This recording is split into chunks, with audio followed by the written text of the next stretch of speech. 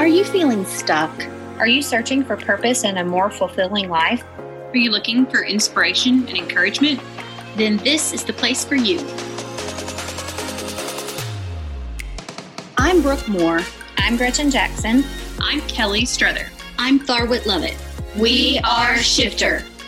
In this podcast, we will address all things mindset. You will hear real stories from real women who have faced their fears, crushed their limiting beliefs, and have turned their mess into their message by shifting their mindsets and leveling up in business and life. The mission of Shifter is to empower women with tools to shift their minds to level up in business and life. We aim to support the big dreams of all women and want to celebrate their success. Today we are sharing Erin Honbaum's business, Elee's Boutiques. In 2011, after taking a leap of faith to quit her job in public relations, Erin Honbaum created the Elee's brand. What started as an online and trunk show business quickly grew into a multi-state, multi-location chain of women's clothing boutiques. Now, 10 years later, Elee's is proud to be one of the largest boutique brands in Arkansas and Kentucky. While their size may have changed, their mission has not, to make sure women feel better leaving their spaces than when they came in. At Elee's, their goal is to make sure you not only look great, but you feel great. Because when a woman feels her best, she becomes unstoppable. Want to connect with a woman-owned, woman-operated brand? Find Elee's on Instagram at Elee's Boutique, shop with them at any of their 4 locations, or shop online at www.shopelees.com. Use code SHIFTER at their online store for 20% off one full price purchase through May 10th, 2021. Now to our episode. Mindy Henderson is a motivational speaker, writer, health and accountability coach, host of the Truth About Things That Suck podcast, and guest contributor of Morning Motivational Tips on CBS Austin's We Are Austin Lifestyle Morning Show. Living life from a wheelchair, the challenges she has overcome cultivated the very skills in her that she needed to achieve almost every goal she's ever set for herself, to achieve great success, and now make her uniquely qualified to motivate others to see their potential. Her mission is to move and inspire people to realize when they take responsibility and own their adversity, they become better, stronger people, and their potential is revealed. Mindy helps people see how to live more productively and positively, to roll with the punches, and to stop making excuses. Mindy, thank you so much for joining me today. Thank you for having me. I've been looking forward to chatting with you. Me too. I heard your story in a conference that we both spoke at, and I would love to just start with that and dive right in. Yeah, absolutely. So I wear a lot of different hats right now, and there is a fairly specific path that has led to it. And so currently I work as a motivational speaker, a writer, the host of another podcast called The Truth About Things That Suck. I do coaching, a lot of different things. And at the heart of all of that is really kind of the story of my disability. That's really shaped, I think, a lot of who I am and where the roads have led me to professionally. So I was diagnosed with this condition when I was only about 15 months old. And, you know, it was around the time when babies and infants start doing things like talking and walking and standing and all of that. And I did start to do all of those things, but as quickly as I started, my parents have said that it was like I just kind of lost interest. You know how babies will go through phases where they just seem to lose interest in something. And I just couldn't be bothered anymore to walk around or stand up. And there were a few other things going on. So my parents did take me to the pediatrician, who said that I was fine. He said that it was probably a phase that I was going through and they should just give me a little bit of time and space to work through it. But, you know, my parents knew that there was something more going on, and my dad was working in hospitals at the time. And so he was able to get us plugged into a couple of different people, and we embarked on what I like to call as sort of a medical scavenger hunt to try to figure out what was going on. And I was diagnosed ultimately at the Mayo Clinic by the head of neurology with a condition called spinal muscular atrophy.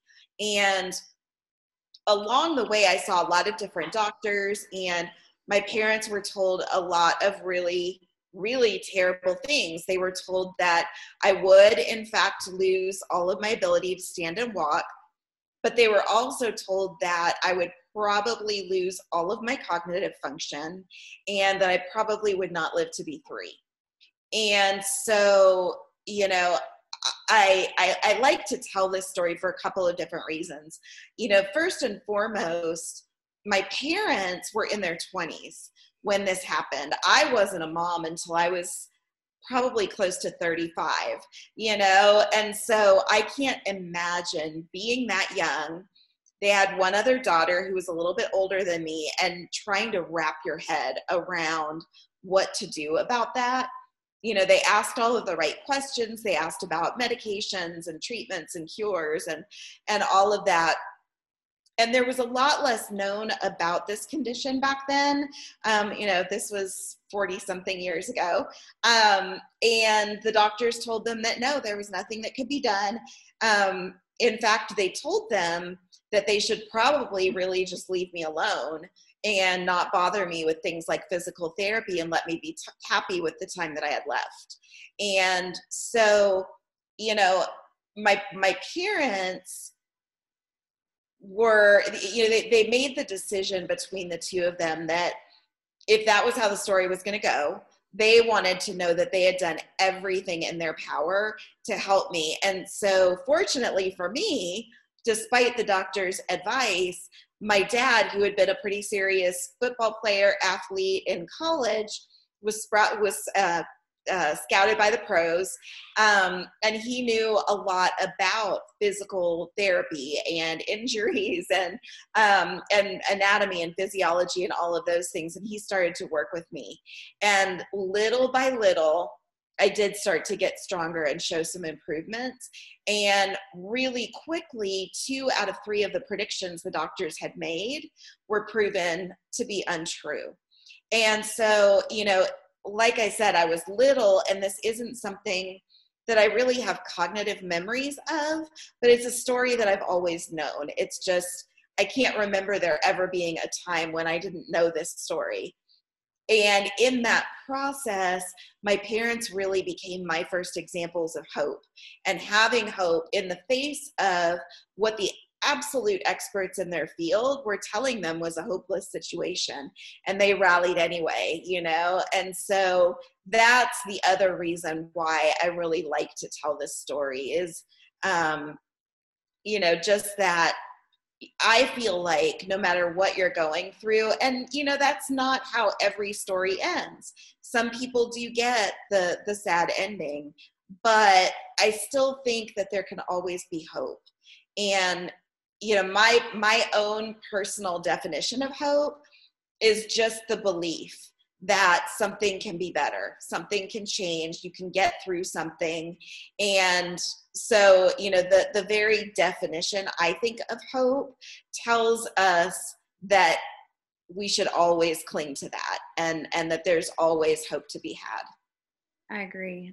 I love that story. I'm so glad to have it on the Shifter podcast, because as you're telling it, I'm thinking about the mamas that might be listening, or, you know, that just need a little hope. And what if your parents had just not acted on their intuition? Like, they knew there was something bigger there for you, or at least if there was, they weren't going to let you miss it. And so I love that. It's such a good story, Mindy. Thank you. And kudos to you for sharing it. Like, I feel like so many people have stories and they just don't share them, and you can reach people in a way with your story that nobody else can reach.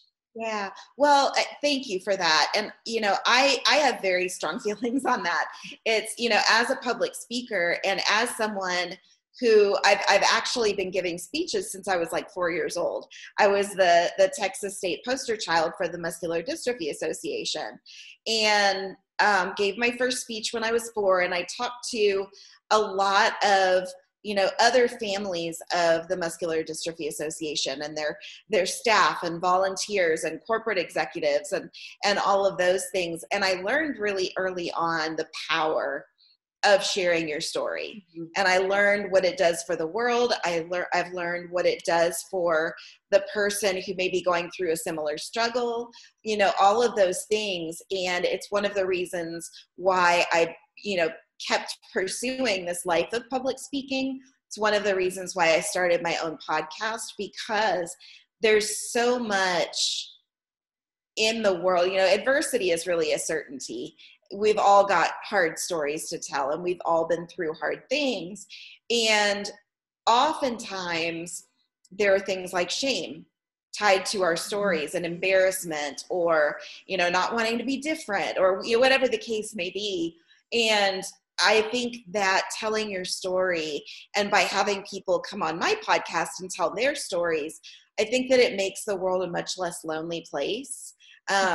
Because when you're walking through something hard, it can feel very, very lonely, and you can be really isolated. And I think it helps to hear that there are other people going through potentially the same things that you went through, but even if it's not the same thing, there are other people out there going through hard things, and they're okay. They come through it on the other side. And in a lot of cases, they go on to make the world a better place because of what they've been through. Yeah, I'm sure that you had this happen to you, because I feel like once you start sharing your story, the right people are kind of attracted to you, or in the room all the time. We always say the right people are in the right room at the right time all the time. Absolutely. I was sharing about being a teen mom at an event, and I was fairly new to sharing my story. I had been, someone had said, I feel like you should share this. And I thought, okay, well, here's a small room of people. I'll do that. And my son was actually there. He's a videographer, and he was videoing. So I went up to him and I said, I'm going to tell this story. Is that okay? So I don't care, whatever.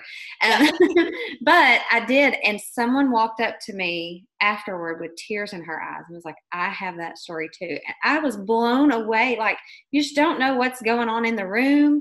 You don't know who is there for what reason. And people's fear of being vulnerable is so great because of shame and guilt and all of those things. And it's the truth. Someone needs to hear your story. So I appreciate, and I love that your podcast focuses on those things that suck and how people have risen from that.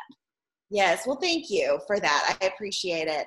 And yeah, everything that you said, my goosebumps have goosebumps, but I feel the same way. I feel like there's something, without getting too woo-woo, I feel like there's something sort of divine that happens that puts people in our path that need to hear, maybe some of the things that we have to say. And I've seen it happen, not just with me, I've witnessed it in lots of other circumstances where I've seen other women, share their stories in other forums, and the absolute perfect person was there who either needed to hear it or, could help, or what, it's kind of amazing the way that things come together that way. I'm here for all the woo-woo, because I do believe, I do believe you're constantly attracting energy based on your energy. And if you're feeling all that shame and guilt, you're pulling in kind of more of what you're already feeling. And so if you can release and you can feel good about it. And I've shared before that my limiting belief that I uncovered was that I didn't think I deserved anything because I had gone through these things in my past. But once I blew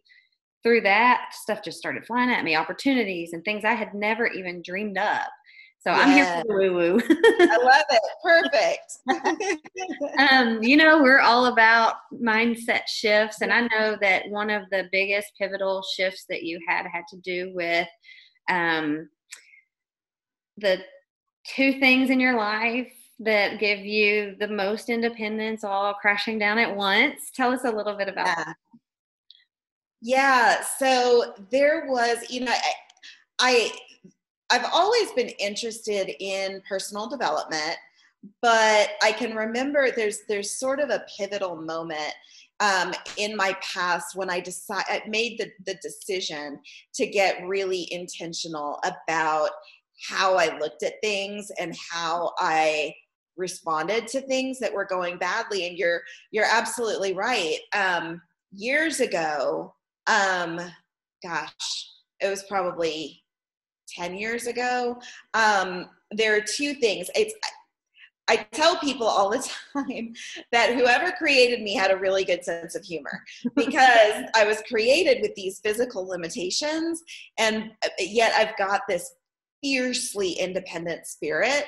And so I've lived my whole life according to that independent spirit. And I always wanted to be in charge, and I always wanted to do my thing. And I had a vision for my life, and I knew exactly how it was going to go. And it wasn't until I started trying to do some of those things that it finally occurred to me that, oh, wait, this might actually be a little harder than somebody else, like driving. And that's one of the things that I think that you're alluding to. So I drive a car that looks like NASA built it. It's all, it's all hand controls and touch screens and buttons and things. It takes about a year to build one of these cars, and about $130,000. So, it's a crazy, super high tech, very customized car. I did not shell out $130,000 for this car. There is state assistance and that sort of thing for people who want to pursue it. And it is not a Lamborghini either. It is a soccer mom car. It's a minivan. But anyway, I digress.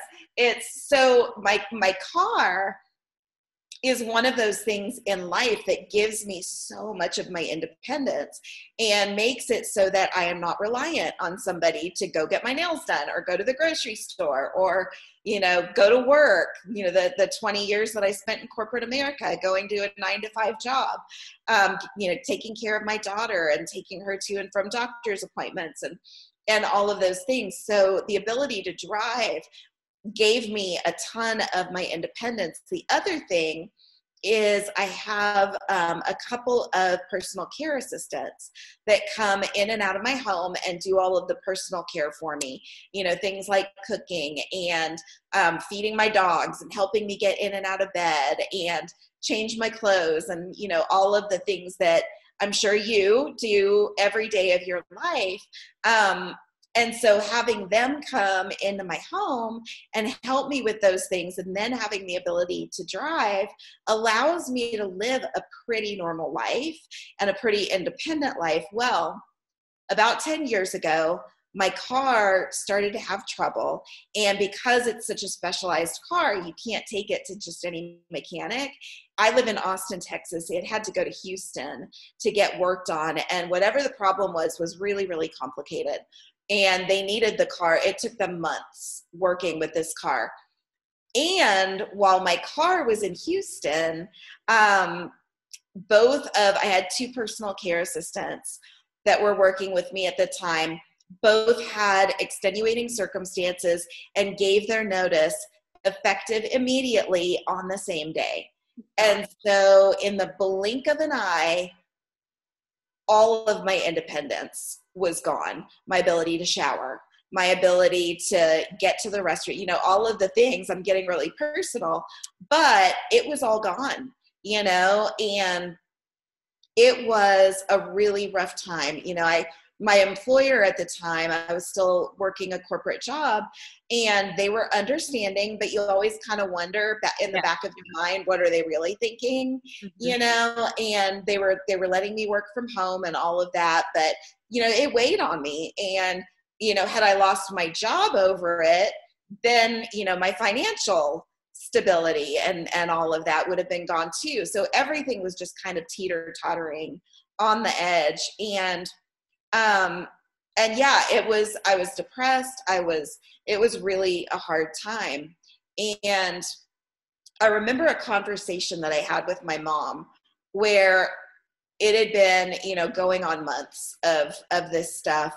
And I was doing a lot of complaining and a lot of woe is me. And I finally, in this conversation with my mom, I heard myself. Mm-hmm. You know what I mean? Sometimes you're just spouting stuff, but you're not really hearing what you're saying. And I finally heard myself, and I said to my mom, you know what? I said, I need some new thoughts. Mm-hmm. And when I said that to her, it kind of woke me up a little bit. And I really didn't like who I was showing up as in that time of struggle. And I think that on top of going through something really, really hard, if you're not showing up as your best self either, that just exacerbates the problem. And it really robs you of any joy and positivity that's left to be had. And so I decided, in that moment that I really needed to take control of what was going on here. And I started to be a lot more intentional about listening to those thoughts in my head and not letting anything come out of my mouth that wasn't a good representation of who I wanted to be. And it was hard at first. It's a muscle that you have to build, and it's a muscle that I've worked on for the last 10 years, but it's possible to kind of rewire yourself if you can take a step back and listen to your thoughts and listen to the words that you're actually saying and replace them with more positive ones. That's something that's been really powerful in my life. That my husband laughs at me because I've gotten in the habit of I'll think something or I'll just say it, even if I'm just speaking to myself, in the kitchen or whatever. And then I'll say, wait, Gretchen, that is not helpful. Yes. I have to call myself out on it. I love that. That's funny. I don't know that I do it out loud, but maybe I should. I'm going to try it next time. And well, you probably are, but nobody's heard you yet because I didn't realize I was doing it out loud either. That's very true. Or my husband just thinks I'm crazy and is afraid to call it to my attention. So. Oh gosh. Well, when you're talking about showing up as your best self, do you have some tips for someone who's listening? We know, because we're in the personal development world, pretty deep, what that means. Every day I want to get up and do all the things that make me feel good, and I want to make sure that I'm taking care of myself, and gratitude practice and that kind of thing. What do you do just to make sure that you can do this every day to show up as your best self?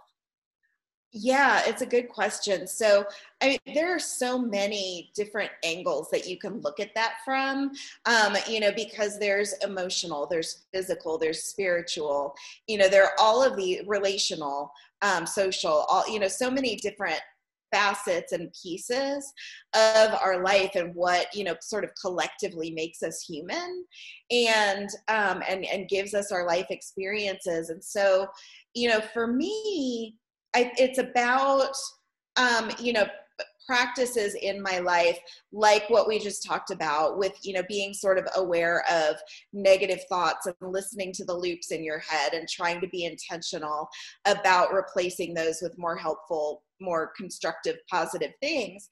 I'm also big on gratitude practices. And if you follow the self-development world at all, a lot of people talk about gratitude practices. So it's nothing new, but it's something that I believe in with so much vigor. Do you follow Shawn Achor? Yes, I do. Yeah, I talk about him all the time because I love that he's put science to it. He's a happiness researcher, and he's shown that you can move the needle in your thinking by committing to a gratitude practice for 30 days.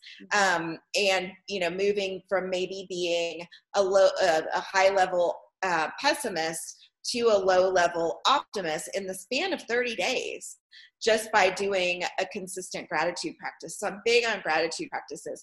And so both of those things that I'm talking about, I think just are good for putting you into the right frame of mind to approach every day with, because we get up in the morning and we have no idea what's gonna come at us that day. It could be a great day, it could be an awful day. But if you do things regularly to sort of prep yourself mentally for what's to come, I think you're going to show up a lot better for it.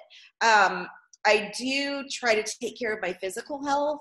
I've been on a bit of a physical health journey this past year, and have lost a bunch of weight, and I feel so much better and so much more energetic.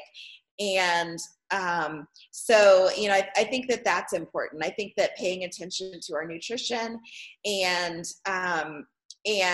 movement as much as possible, for me, that is a bit more of a struggle to get in, things like exercise and all of that. So in lieu of exercise, I actually meditate as a way of combating stress and anxiety and all of those toxic things that can build up in our lives. So yeah, there's a lot of things that I think I could recommend to somebody, but those are some of the ones that I would start with. Those are great tips. Do you find that when you start working on one part of your life or yourself or whatever, like if it's just your thoughts, start with your thoughts or gratitude, that then other little things start falling into place a little bit easier? Yeah, I think it's all so intertwined. Mm-hmm. Like, it's so funny. As you were starting to say that, I was thinking to myself, like, if you pay attention to the physical, if you fuel your body with food that nourishes it and is good for it, and you move your body and you do exercise or you meditate or whatever, if you feel good physically, you can't help, I don't think, but, feel a bit better emotionally. Mm-hmm. So yeah, I think it all plays on each other, and one thing affects another. So Yes, I agree so much. Yeah. I do know that for me, like I exercise pretty hard. We've started CrossFit this year, and what nice. I found out from not doing that type of exercise to doing this type of exercise is I do it first thing in the morning. I'm one of those people that are up at 4:30 a.m. I understand it's a crazy thing, but listen, I will not go do it. I know myself well enough to know that I will either find a reason or there will be a reason that comes up during the day. And so I go first thing in the morning. But my day is, I suffer from anxiety, but my day is so much, I have such less anxiety as the day goes on. That doesn't mean that something doesn't catch me off guard, but I've already worked out so much stress in advance, kind of like meditating. Yeah.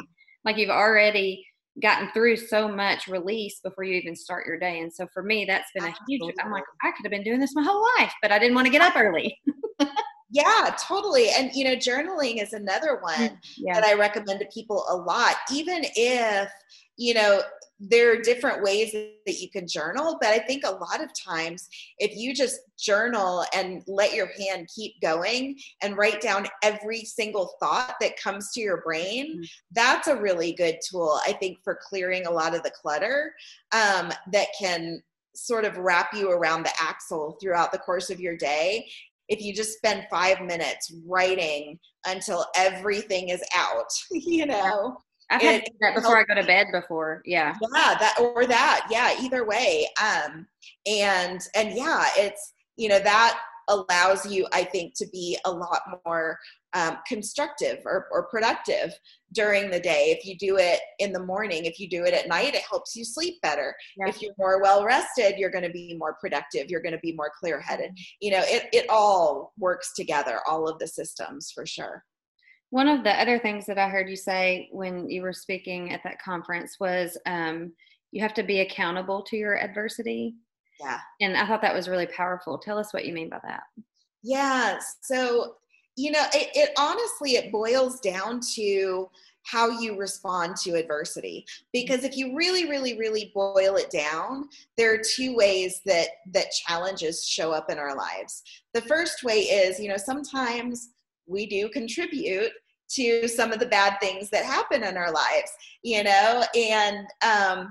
it's easy to look at those things and say, well, sure, you haven't taken care of yourself. You caused this problem, pay more attention to your nutrition, go exercise, whatever. Or you say something emotional to your boss and get yourself in trouble at work.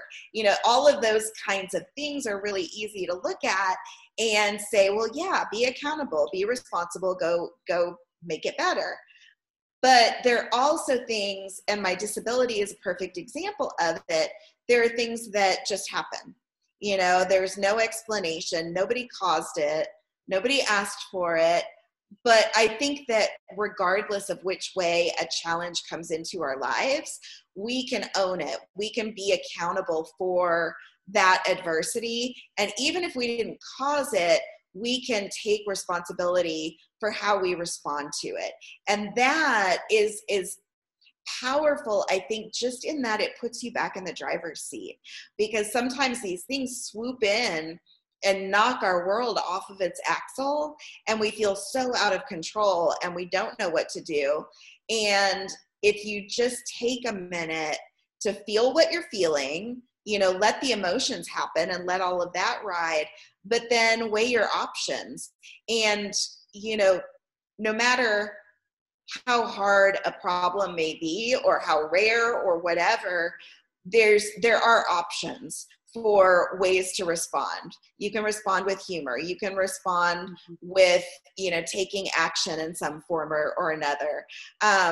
So yeah, I'm really, really big on accountability and owning your response, because it goes back to what we were talking about in terms of, knowing who you want to show up as in hard times. And I've got plenty of excuses of examples in my past of times when something bad has happened and I'm not proud of who I showed up as to get through that problem. But I think that if you, again, are intentional about knowing your values, knowing who you are, knowing who you want to be, I think that it can be a lot easier to then show up as that person if you make the choice to when something goes wrong. Yeah. In fact, I do an exercise with people sometimes when I do workshops where I'll have people write down like 3 really challenging things that they've been through in their past. And then I have them write down what skills or qualities they, looking back, needed to employ to get through those things. Did you have to be patient? Did you have to be creative? Did you have to be a problem solver? Did you have to network? What were the things that got you through those challenges? And then I have them write a list of 2 or 3 people that they've watched go through something hard. And and I ask them to choose people who they admired the way that they went through their challenge. And I have them do the same thing, write down the skills or characteristics they think that those individuals probably had to employ to get through those challenges the way that they did. And then they've got 2 lists. They have a list of who they already are because they've employed those skills in the past. They've got it in them. And then they've got a list of who they want to be. They may or may not already have some of those skills and characteristics, but it's a list of, like I said, who you are and who you want to be. And once you know those 2 things, I think you can tackle anything. That's a fabulous exercise. Thank you. That little free nugget of wisdom. You're so welcome. That's a great exercise it's really hard when you're in something, but then, like, as you're saying that, I'm thinking of things that we've gone through just in the house, raising kids, like taxes, whatever it is. And number 1, we survived, even though you don't think we will. But number 2, like, we pulled skills that we didn't even believe we had. Yeah. Which means we can do that again. Absolutely. Absolutely. So, and I think that that's the thing, is that adversity is a certainty in life. Things go wrong. They just do. And none of us are exempt. All of our challenges look different, but I think that at some point or another, we can count on something going wrong. And I don't say that to be the voice of doom, but I say it so that we can be prepared. And I think so much of this work you can do preemptively to set you up to show up as, again, the best version of yourself once things are in crisis. Mm-hmm. I think going back to what you said in the beginning, like, awareness is the first step, and it's so important. And so just noticing when you're having the thoughts or not believing in yourself or whatever that is, if you can just take the first step to start noticing, you'll be on your way. So good. Absolutely. 100%. Okay. I have one more question for you. Yeah. Knowing what you know now, what would you tell your younger childhood self? I love this question. I actually, I think I told you I just got to give a speech last week, as a matter of fact, to a bunch of high schoolers. Mm-hmm. It was a bunch of special needs high schoolers that are getting ready to graduate high school and go on to college or jobs or whatever they're going to do. And in the past, I haven't given a lot of talks to kids. And so it was all new content that I was writing. And I was, I was like, gosh, how do I want to approach this? And I was like, well, what would I have wanted someone to come in and tell me when I was 18 years old? And so I came at it from that standpoint. So the first thing that I told them is that you do not have to have it all figured out right now. Mm-hmm. And I don't care actually if you're 18 years old or if you're 88 years old. Yeah. I don't think that at any point in our lives we have to have it all figured out. Because number one, that kind of takes the fun out of it. Mm-hmm. If you have it all figured out. But we put so much pressure on ourselves and on our kids, to go into college and have this grand plan for themselves when, they've lived like, not even maybe a 10th of their life, right? A 15th of their life. So that was the first thing that I told them. The second thing I told them was to try new things and to sit with people who don't look like them. So, try classes that you never would have. I took a class in college called, we had to take was it a sociology class or it was something in that vein. And so I took a class on magic, rituals, and religion. And oh my gosh, it was fascinating. Mm-hmm. I had a professor, his name was Mr. Garber. I will never forget him. He had the best stories of being off in, faraway lands with shaman and, different tribes from around the world. And it was amazing. So I told them to try new things, even raw oysters that look disgusting. And I can confirm that they are disgusting, but I tried them. Yeah. So I told them to try new things. I also told them that it was okay to be afraid. Mm-hmm. There's a big difference between fear and bravery. And I told them, just don't let the fear stop you. Everyone is afraid. Every single person on this planet is afraid of something and has been afraid of something at some point in their lives. Just don't let it stop you. Mm-hmm. The next one that I told them was that there was nothing wrong with them, that they are worthy of wanting things and of having dreams and goals for themselves, and that their dreams and goals didn't have to look like anybody else's. They were theirs to own. So that was some of the advice that I gave. Really good. Thank you. It's really good. I speak to high schoolers sometimes. We own a sound and security business. And so I talk a lot about going into trades if you're not on track for college, or if you like to do hair, go. Yeah. Who knows? You might own your own hair school or salon one day, like all of those things. And kids are so relieved to hear from adults or people acting like adults. Yeah, exactly. Just that say, I've been through this thing and I wish I hadn't spent so much time worried about this thing. Yeah. And I've watched my daughter she's about to finish her second year of college, and her junior year of high school even, mm-hmm. she was putting so much pressure on herself to know what she wanted to do for the rest of her life. Right. And, at 16, 18 years old, I just don't think that's reasonable. Some people do. Mm-hmm. Some people are very clear on what they want to do from a very early age. And if you have that gift, that's amazing. But I sure didn't know what I wanted to do when I was 18, and am not doing today anything close to what I thought I would be doing. Maybe. So yeah, I think we forget maybe what it's like to be that age and how much pressure you put on yourselves, because you're trying so hard to be grown up and assert your independence, but there's so much that you don't know. Yeah. And you either don't know what you don't know, or you don't want to admit what you don't know. And so it like you said, I think it can be a relief to let them know that there is time to figure it out. Yes, so much time. Yes. Well, Mindy, thank you so much for sharing space with me. It has been a joy. I was so excited to get to hear your story again and share it with our Shifter audience. You're so sweet. Thank you so much for having me. I always love talking to you. Well, you're a joy. So check out Mindy's podcast, The Truth About Things That Suck, and then we will share all the places to follow and connect with Mindy in our show notes. Thanks for tuning in. Thank you so much for tuning in to today's episode of the Shift Her podcast.